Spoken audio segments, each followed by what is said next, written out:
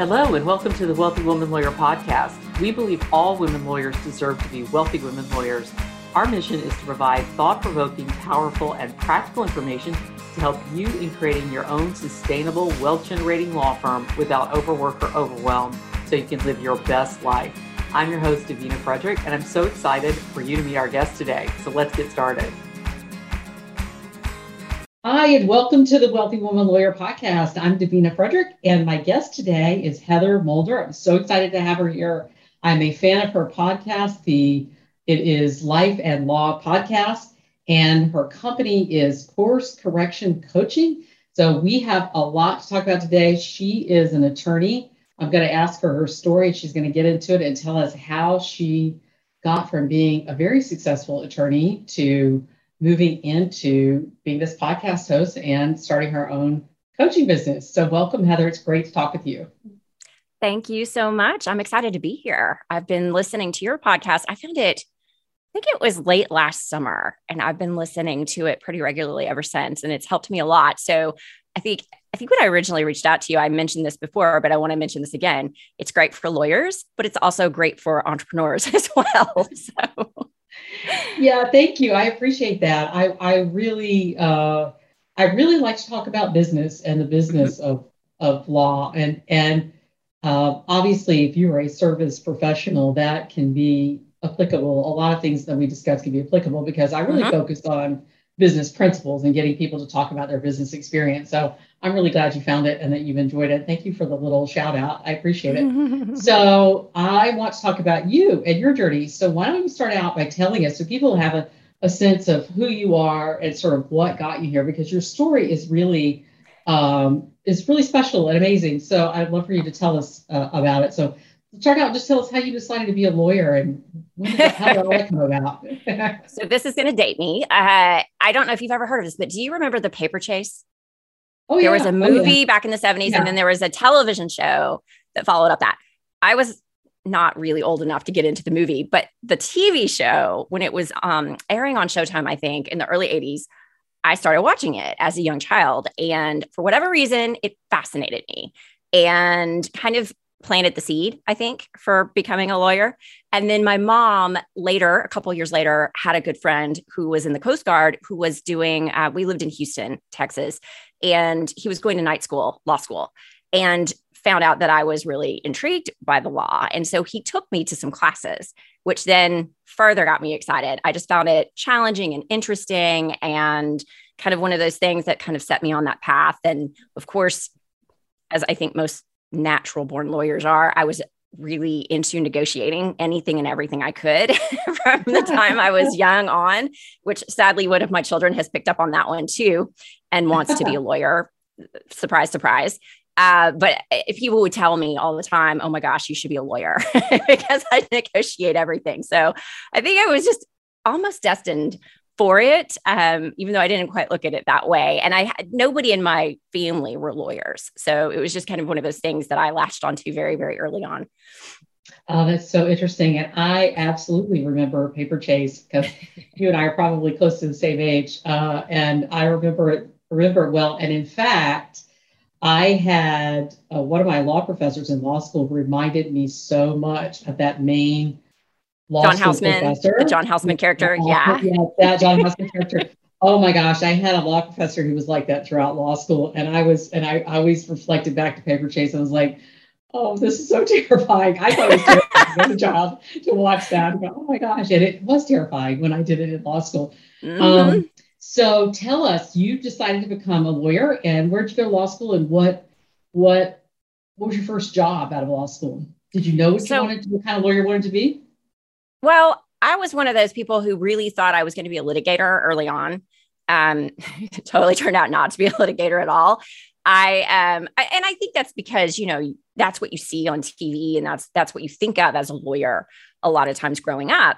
But once I got into law school and I ended up going to U of H myself for family reasons. I had a grandfather who I was very, very close to, who was not in good health, and they lived in Houston, and I wanted to be close to him. And it by far was the best decision I ever made, probably in my life, because he passed away the week before I graduated. So I got a lot of time those last 3 years with him. and really enjoyed my time at U of H, probably because I was ready to move on from being in college, and it was more of a commuter school. And so it was really good for what I needed at that time. But realized very quickly that the classes that I really loved were business, contracts, business law type stuff, UCC, all the stuff for the business lawyers were the ones I really loved. And I liked the con law stuff, but I knew I didn't really want to practice that. So ultimately, by the time I started looking into where I wanted to work, I started talking about wanting to try corporate law, finance law, that kind of stuff. And that's ultimately what I ended up doing. I ended up going into a big Texas firm. At the time when I graduated, there were hardly any firms in Texas that weren't Texas firms. You didn't have the big national law firms were not here. Texas had this really weird market where they kind of held on to their own for a long time. And it wasn't until after a couple of years after I started practicing that the big law, what's known as big law, really broke in. So the Texas firms were very big law-like, though. They were old line firms that have been around forever, pretty big for Texas only firms. And I joined one of those and practiced there for 5 years before moving into a big law firm. And always did some form of corporate finance. Over the type of finance law I did change over time. In Texas, it was very energy-based for the first couple of years. And then I decided that's not really what I wanted my practice to be. I didn't want it to be just energy because it's very cyclical, very up, very down. Right. And went into a big law firm so that I could kind of do my own thing, figure out how to create my own practice and get out of only energy related work. So. Right. And so when you went to the big law firm, tell me about your big law firm experience, because it's something that a lot of people talk about negatively, and yet I think there are good and means like everything else. There's probably good and bad to it. So there are probably things that you really loved about it, and probably things that you sort of chafed with you. And I would say it really started in that Texas firm because it was very big law-like as far as attitude and culture. I had kind of a crisis the first couple of years of practice where I had this idea of what practicing law would be like, and it didn't end up being anything like what I was actually living. I remember there was a year, I think it was my third or fourth year of practice, where I could count on one hand the number of days I did not work that year. That included holidays and weekends, y'all. Wow. I mean, it was horrible. Wow. And I was like 80, 90-hour work weeks were normal. We were just crazy busy. And I remember looking at, the moment that it really hit me that I can't do this anymore, something's broken. And I thought it was the law firm and the legal environment. It was all them, right? Nothing about me. But I was coming home. It was a couple of weeks before Christmas and it was late at night. All the twinkling Christmas lights were out, and Christmas is usually the time of year I just love, right? But I was just hating my life at that time. And the most wonderful time of the year came on in the background, and I just burst into tears. Like, I can't do this anymore. So I went home and I started complaining to my husband. And sadly, it was probably like the millionth time I'd complained to him in a couple of year period. And he'd had it. He was just like, do something about it already, And so he kind of looked at me and was like, Heather, you have a choice. And so that was the beginning of me kind of rethinking the law is broken, the law firms are broken, and realizing a lot of it was on me. And I needed to change kind of how I was making decisions for myself and what I was doing. And I will say, needless to say, the comment he made did not go over well in the moment, but I woke up the next morning going, oh, he's right. Like, I need to rethink this.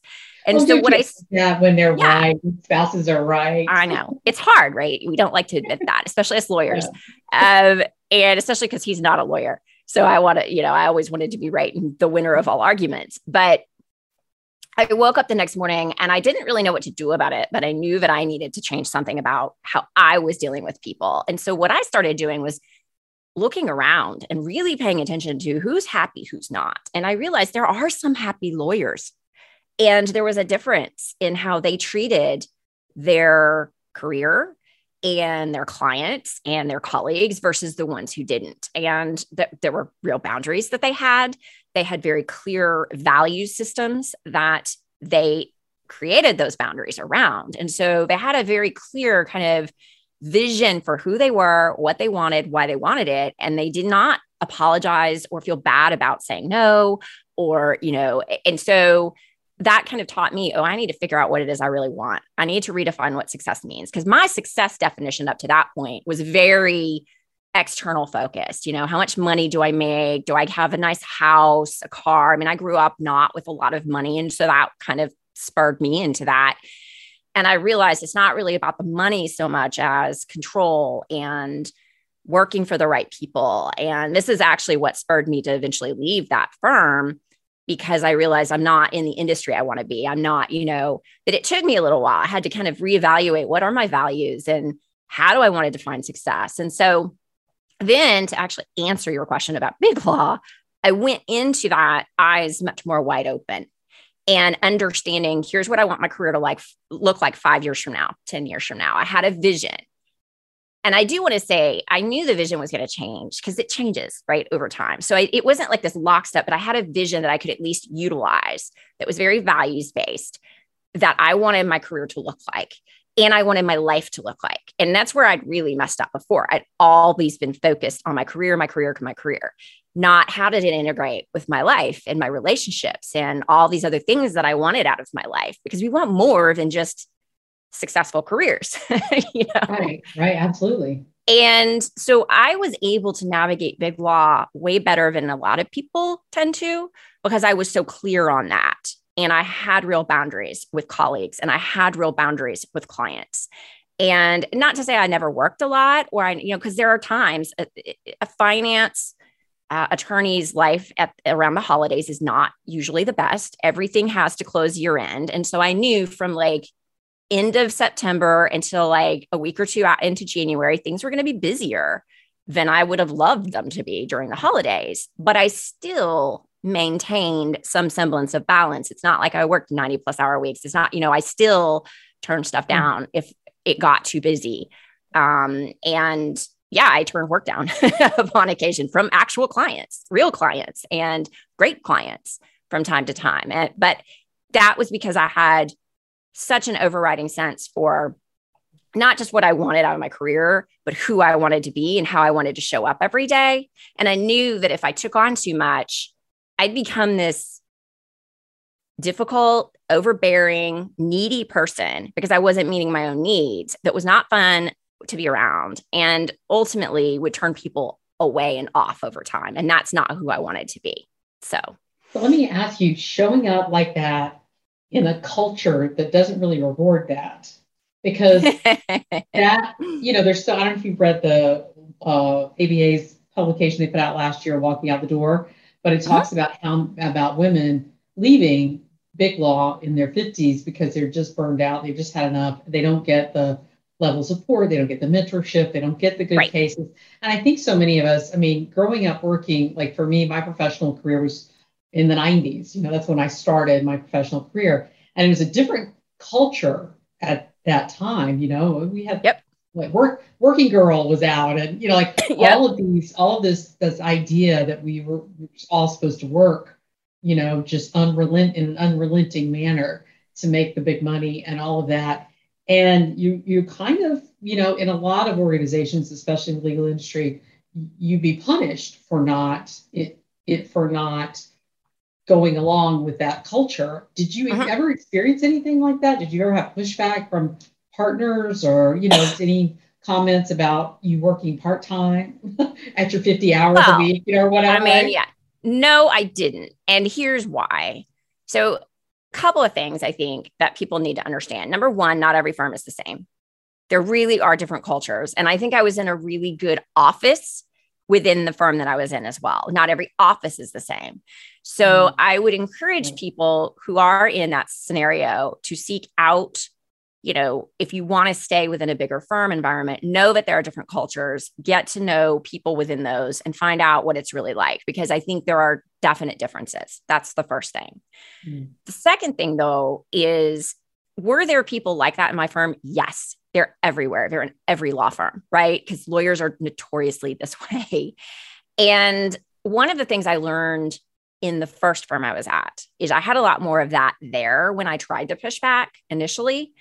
And I learned how to navigate and create my own space and create, when I say my own space, not just by myself, me, but create a network of people and supporters and advocates who understood what I brought to the table, who valued me for what I did, who, and so I created a network of people who would support me no matter what, because they saw me as very valuable. And I do think there are those people out there, but you have to be very intentional and strategic about seeking those people out and really developing long-term strong relationships with them. And it can help a lot because it kind of helps it's like your armor around you. And so I did that. I learned that I needed to do that in that first firm and was starting to do it, but it was really hard. And part of it is because I'd created the monster that was, right? I'd said yes to everything. I had no boundaries, and they were really pushing back on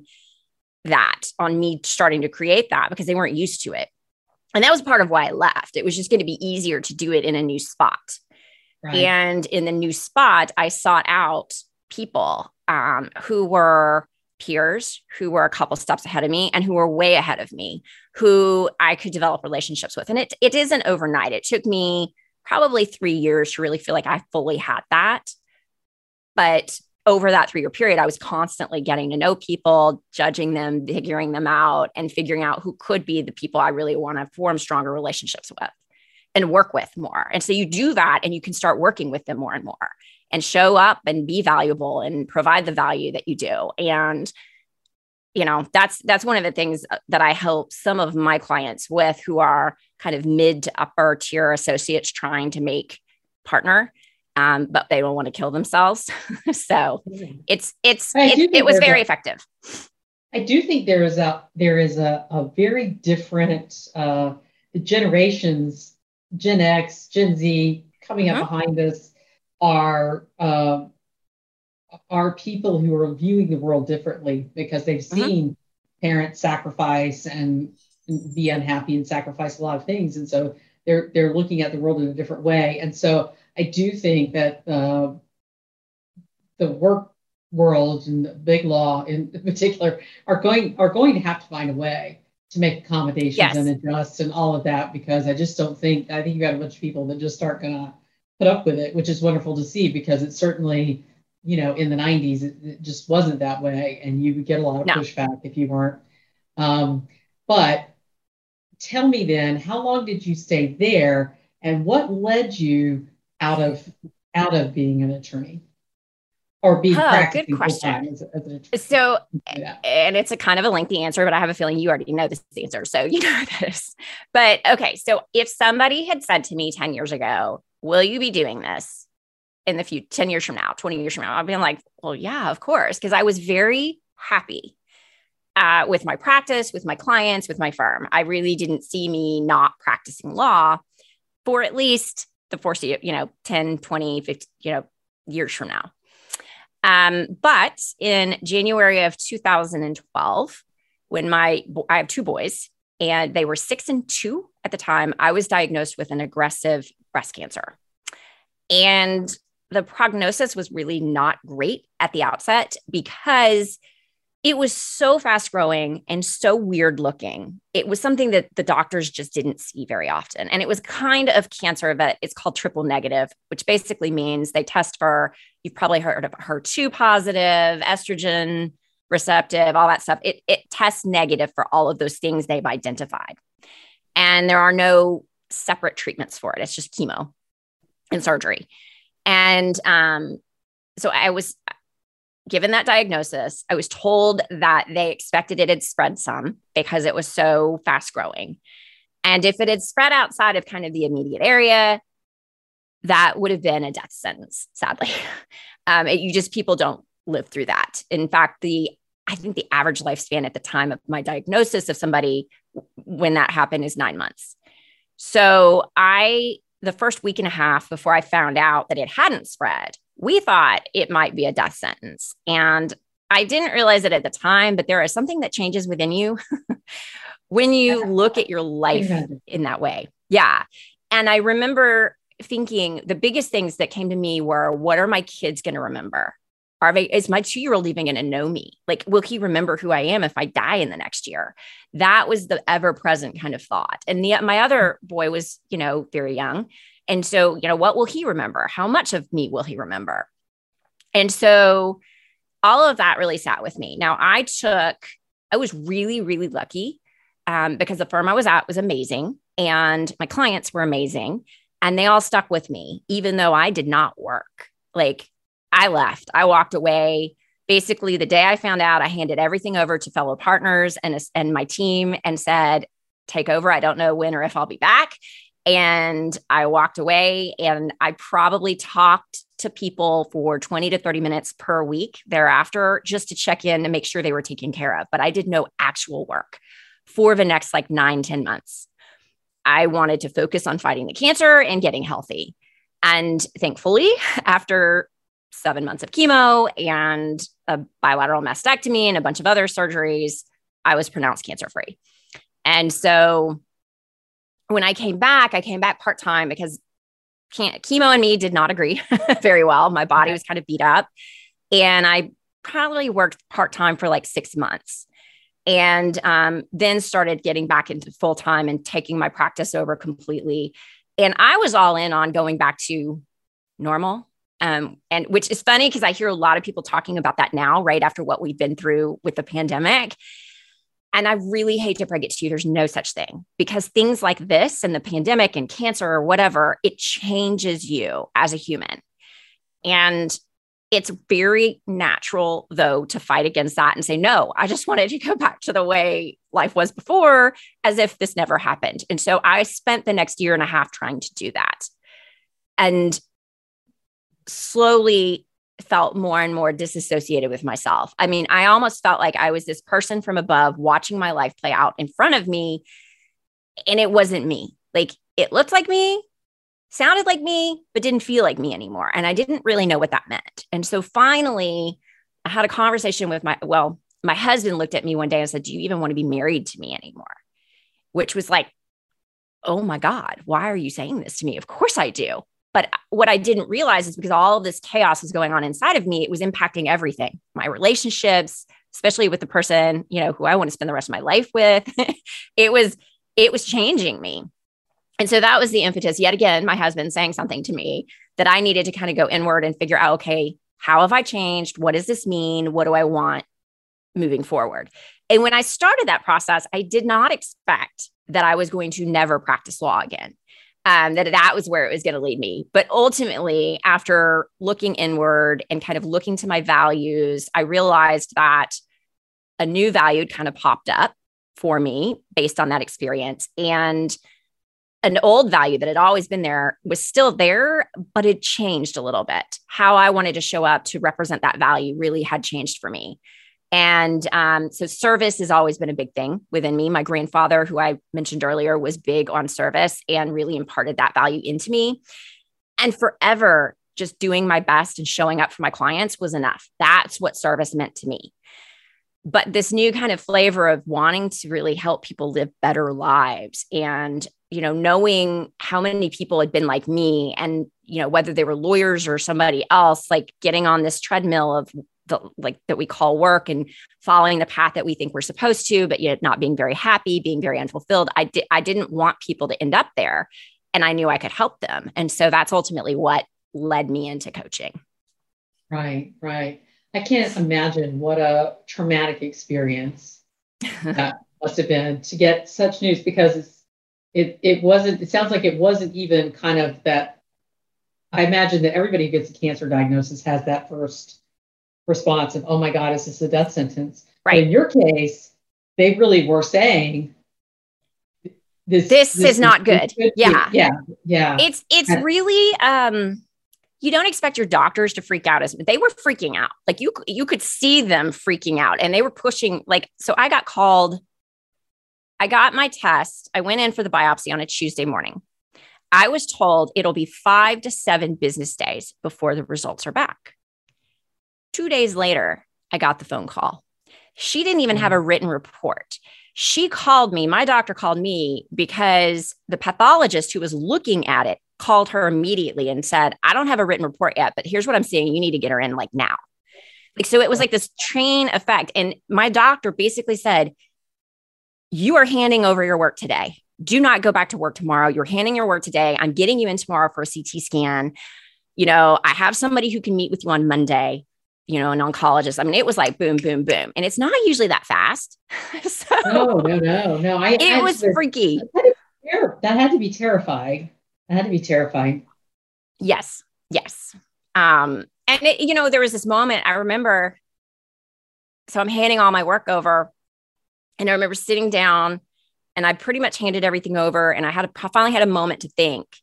And I thought back to my grandfather's funeral, the grandfather who had that service value. And I think this is the beginning of that change, but I didn't realize it at the time. He had impacted so many people in his life that I remember going to his funeral, and it was like standing room only in this huge church. And all these people I never knew he'd impacted wanted to be there to pay their respects. And I flashed forward, well, who will be at mine?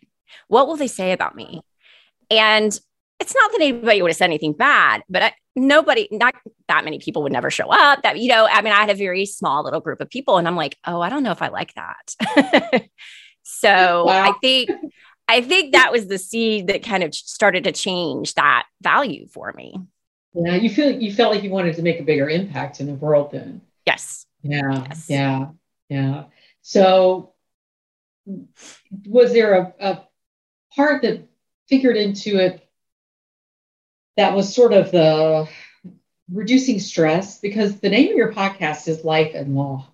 Mm-hmm. So I know that being an attorney is a very stressful. That's why I left day-to-day practices. I found it to be really stressful to sort of always be in an adversarial kind of situation. And I wanted to make a change and have it's just something I didn't want to live with every day.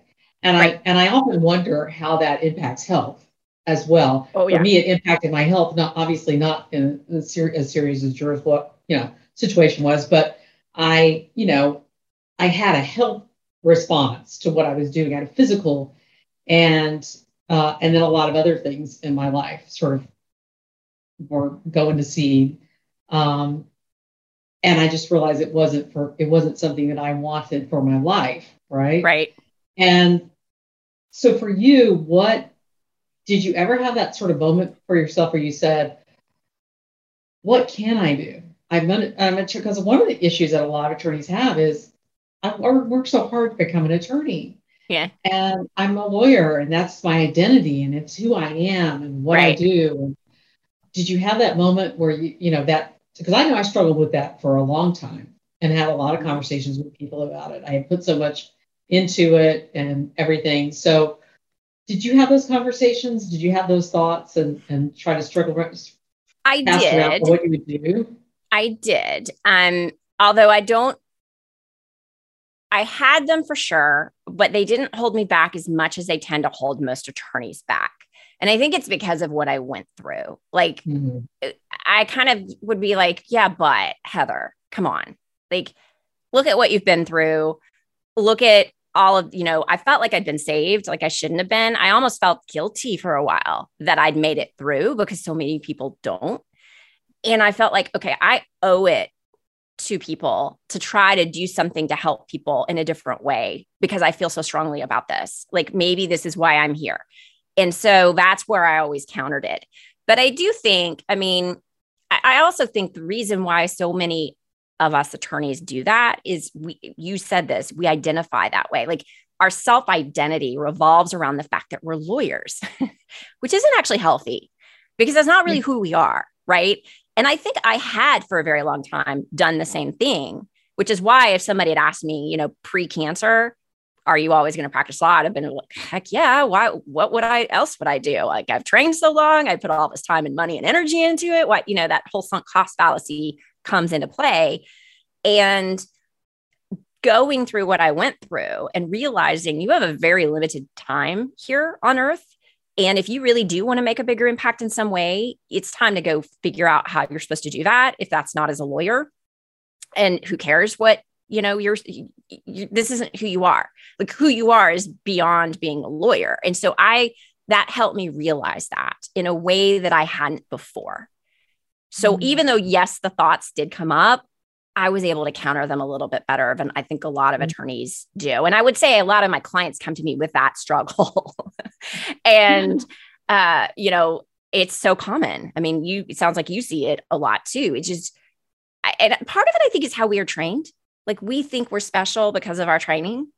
And I don't know that that's really as true as we like to think it is. It's one of only three learned professions: medicine, right, law, and theology. Right. So that's where it's a learned profession. There's a lot of, and I'm always telling people, yeah, but if you want to be successful in your business, it's a business, right? So, right, like we have to sort of, and there is an arrogance that comes with that, and a specialness that comes with it. You did go back to work though for what, a year or so? Oh no, several years. Several years. Yeah. So letting go of that identity did take some time, because you did wind up going back to work and trying to, yes, like you said, it was more about the normalcy of things for you in your mind, as opposed yes. to that, just like, this is who I am and this is what I do, and I'm going to go back and do it. And I think that's that 18 months where I was trying to go back to normal was that period where I was really going through that internal struggle without realizing that's what I was doing. And then I finally said, okay, Heather, you got to figure this out. And it doesn't matter what it means. And and I remember thinking, maybe it means you leave practicing law forever. I really don't know where this is going to lead, but you got to figure it out, because you're slowly becoming somebody you don't recognize. And that's not who you are. Like, that's not who you want to be. And so again, that's when I made that decision. And then when I looked at being a nutritionist, I'm like, there are all these things all over the place. I had no clue what I wanted to do. And it's somebody who is a coach, who's an executive coach, not for lawyers, but for like high level executives, said, have you ever thought of coaching? I think you'd actually be really good at it. And that's what actually got me looking into that. Yeah. So had she not said that, I don't know where I'd be now, but. Yeah, it was the same for me. I was exposed to coaching. I didn't even know coaching was a thing. Like, it wasn't anything in my, I knew, like, distantly, like, that there were, but I didn't really realize it was a thing until I got invited someplace that it was a coaching event and for a big high ticket coach. And that was like, oh, I love this. This is awesome. Like, there's that, it's the part of helping people.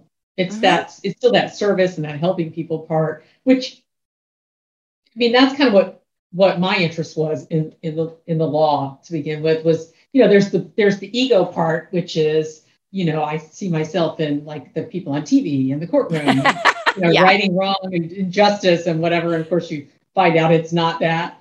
And, but there's still that service aspect and that helping aspect of it. And I think, in fact, I remember a law professor saying, he asked the class, what is the purpose of a lawyer? What is your purpose? And mine was to help people. I was thinking to myself, help people solve problems. And he said, to win. That's your purpose as a lawyer, is to win. Your clients have hired you to win. And I was like, wow, I don't think of things that way. That's not the way, but I think a lot of lawyers do. And I'd probably say it's probably more of a male thing than a female thing. But I think a lot of women come into it with an idea of service and helping and that kind of thing. And that's where we can so quickly, you can do the same thing in coaching that you do as an attorney. And that is have porous boundaries. Oh yeah. And it can create that same level of, because when I started coaching, I definitely didn't have the boundaries that I have now, because I didn't know how to have those boundaries. I had that coaching myself to figure that out. Right. And so if you're a service-oriented person and you feel like your mission on earth is to kind of serve others and help others, you have to consider that no matter what profession you're in, and think about whether or not that's something that, can you do that in a way that's not self-sacrificing? Can you do that in a way that it's not, that doesn't sacrifice, so you don't have to be the one throwing yourself down for people to step on you to get to their next level, right? Absolutely. Yeah. I think for me, it was always, once I figured out, okay, I'm doing this wrong. I think we're so service oriented that we forget that if we're only looking at serving everybody else, but not ourselves first, eventually we're not serving them very well either. Because, and it's more than just you're tired or you're not as, up mentally and physically as you would like to be. It goes even deeper because you become very needy over time, and needy people are very difficult people to be around. Nobody wants them. No, but and that is where it leads eventually. So once I figured that out, it was a lot easier for me to say, okay, I have to prioritize my own self-care. I also had to figure out what self-care really was, because there's this pithy kind of, I don't love what a lot of, it's not bubble baths and going to the spa every day. And that's not really self-care. I mean, it can be occasionally part of self-care, but self-care is, what do you need in any given moment to feel well, mentally, spiritually, physically? It's about your well-being. And there are a lot of things you can do that are very simple that are self-care.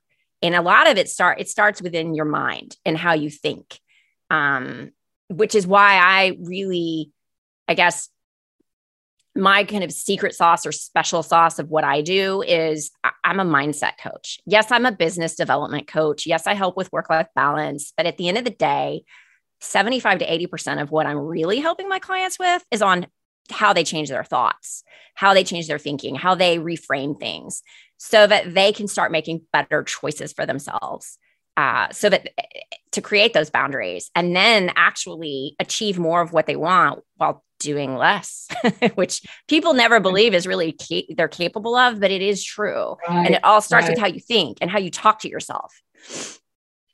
Yeah. And that's it. That's a huge thing. And I think especially for high achieving women, you and I both are having conversations with a lot of high achieving people. And I think high achieving people, I always picture the horse that somebody's whipping into a froth, that's kind of what high achieving people do, is they whip themselves like we're running a race. Yep. To be the best. And the thing that gets us to where we are, being the superior attorney we are, having the multiple degrees, having the multiple certifications, starting a business even, or getting a great job, a premium job at a firm, that's not really the thing that gets you to the next level. And that's right.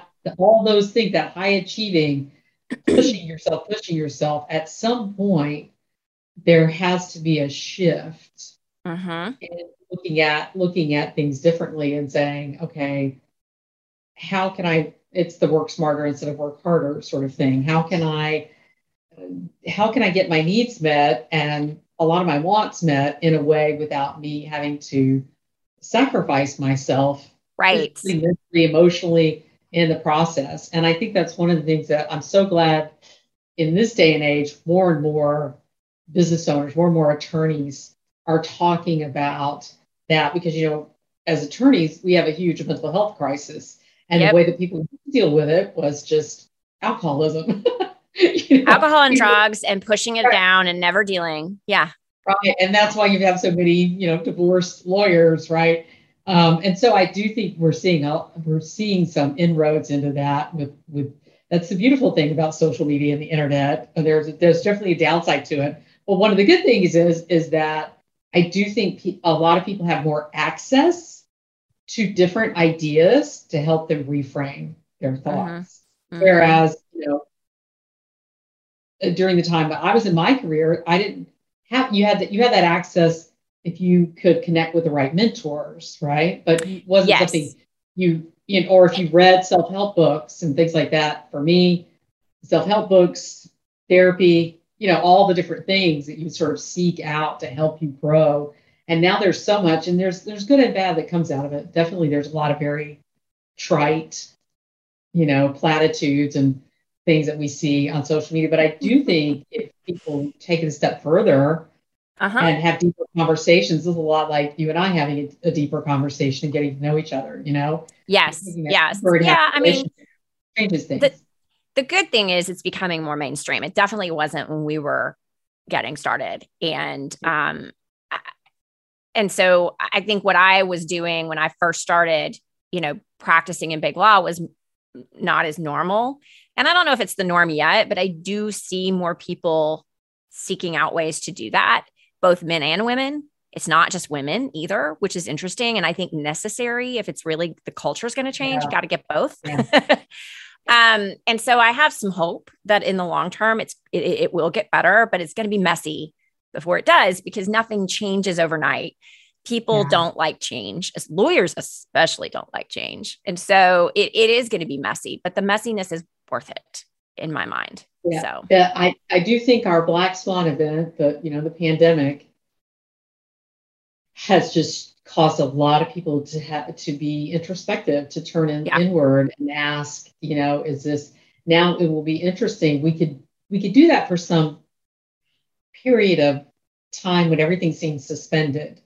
People could like take extended sabbaticals and kind of thing. But now, as we start with it, realizing that this is something that we're carrying with us, how can we normalize, get back to normal and whatever? And people are having to find ways to integrate who they truly are with their career ambitions and things like that. And companies are having to find ways to integrate with this new workforce and all of that. So it's been very interesting to be a part of the process and to see what's coming out of it. And I think there are going to be some really great things come out of it. I think there's also going to be some challenges along the way. There already have been. Oh, yeah. I know working with a lot of women law firm owners trying to scale, building their team has been a challenge because workers are not sure what they want and they're switching things around just to trying to figure it out. And so my clients are trying to figure it out. So there's going to be a lot of shifts happening. And I think we're going to see that all the way up the food chain in the legal industry and all the way down. Yeah. No, I agree. And I mean, it's not going to be easy, but it's definitely worth going after because there is a better way. We've got to change the way of law firm life, and not just law firm life, but really lawyers. And I think some of it is how we're naturally wired. And some of it is also our training, right? So it all kind of comes into play and has created this very high stress, just deal with it. It's the nature of the beast kind of attitude, but it doesn't have to be that way. And so, do you also think that a lot of people are drawn, like if you're a certain personality type, you're kind of drawn to it, and then your training adds to it? Because I know for me, I was that before I had a prior career before I became an attorney, and I had that ambition and that I was working in an ad agency, and I was single, so I loved working, and I would work 7 days a week. I loved it. It was my, I've always loved working, right? The adrenaline rush of the work, right? No, I think just the level of competency, when you're working, something you can control, and it's something that and if you have dreams and you have a vision and you want to see it come to life and you like the accomplishment aspect of it, I think there's a lot of reasons why work is meaningful, and for people it gives you, purpose. You get to work with other, be around other team members and have a shared goal. I mean, there's a lot of great things that come out of work. I think oftentimes people sort of hold work out to be a villain. Oh my God, I have to work. And that's right. And I think that's where a lot of the reframing comes in for people, is looking at your life and going, it's not so much work-life balance as much as it is, how does it's a part of your life, an important part of your life for a lot of people. So how does it integrate into your life? And I'm always discussing with my clients how we start out with what are your personal goals and how is this company you're building going to support those goals, right? Yes. Because they're not two separate things. We keep thinking it's like the scale that has two separate things that goes up and down. It's like, no, it's all, I think of it more like a spider web, like an integrated spider web. And if one or two comes off, it's not the end of the world, but a bunch of them coming off, then the spider web starts to collapse on itself. And so that to me is what really life is. Everything's very integrated. And most of us get meaning from work, even if you're not like, I'm not big on follow your passion kind of rhetoric, because I think it implies that you have one true passion or purpose and that's all. Right, and I think that changes throughout life, right? We have different seasons of life. We have certain circumstances that change us. We have, and so I'm not big on that personally, because I think it tricks people into believing there's one true way. But there is purpose that you gain out of doing your work with others, for others, whatever it is that you're doing, and meaning that comes from that, and connectedness that comes from that when you're working towards a common purpose and a common cause. And I think it's really important to reframe and really look at it that way, because A, it gives you new meaning and purpose, and B, it helps inform your decisions. It helps make you to actually step back and like really see the bigger picture. Okay, this is a priority, this is not, so that you can really make the right decisions towards what is most important for me to be doing right now and overall, and let go of some of that other stuff that we fill our time with that we feel like is important, but ultimately isn't. Right. Distraction. Yes. Oh, well, definitely. Heather, this is great. You and I will definitely be continuing this conversation. I know. But today we probably need to wrap up. Thanks so much for being here and for sharing your story, because I know it's a deeply personal story, and I really appreciate you, sharing it with me and sharing it with our listeners, because I know that that's going to have an impact for a lot of people. It's going to help a lot of people hear things that they haven't been able to hear before. So thank you so much for sharing that. Tell us, if we want to find you on the interwebs, social, where can we do that? So I am primarily on LinkedIn. I do have Instagram as well. You can find me Heather Mulder on Instagram or on LinkedIn. Follow or connect with me. And then the Life and Law podcast, of course. And then also my business site is coursecorrectioncoaching.com. So great. Those are all the places. Thanks again. I've had so much fun. I appreciate it. Thank you for having me. We hope you've enjoyed today's episode of the Wealthy Woman Lawyer podcast. If you have, we invite you to leave us a review on your preferred podcast platform. The more 5-star reviews we have, the more women law firm owners will be able to positively impact. Your thoughts and opinions are so important to us. If you are a woman law firm owner who wants to scale your law firm to $1 million or more in gross annual revenue and do it in a way that's sustainable and feels good to you, then we invite you to join us in the Wealthy Woman Lawyer League. The League is a community of highly intelligent, goal-oriented, and driven women law firm owners who are excited to support one another on their journeys to becoming wealthy women lawyers. We'll be sharing so much in the League in the coming year, including the exclusive $1 Million Law Firm Framework that until now I've only shared with my private one-to-one clients. For more information and to join us, go now to www.wealthywomanlawyer.com/league. That's www.wealthywomanlawyer.com/league. League is spelled LEAGUE. We look forward to seeing you soon in the League.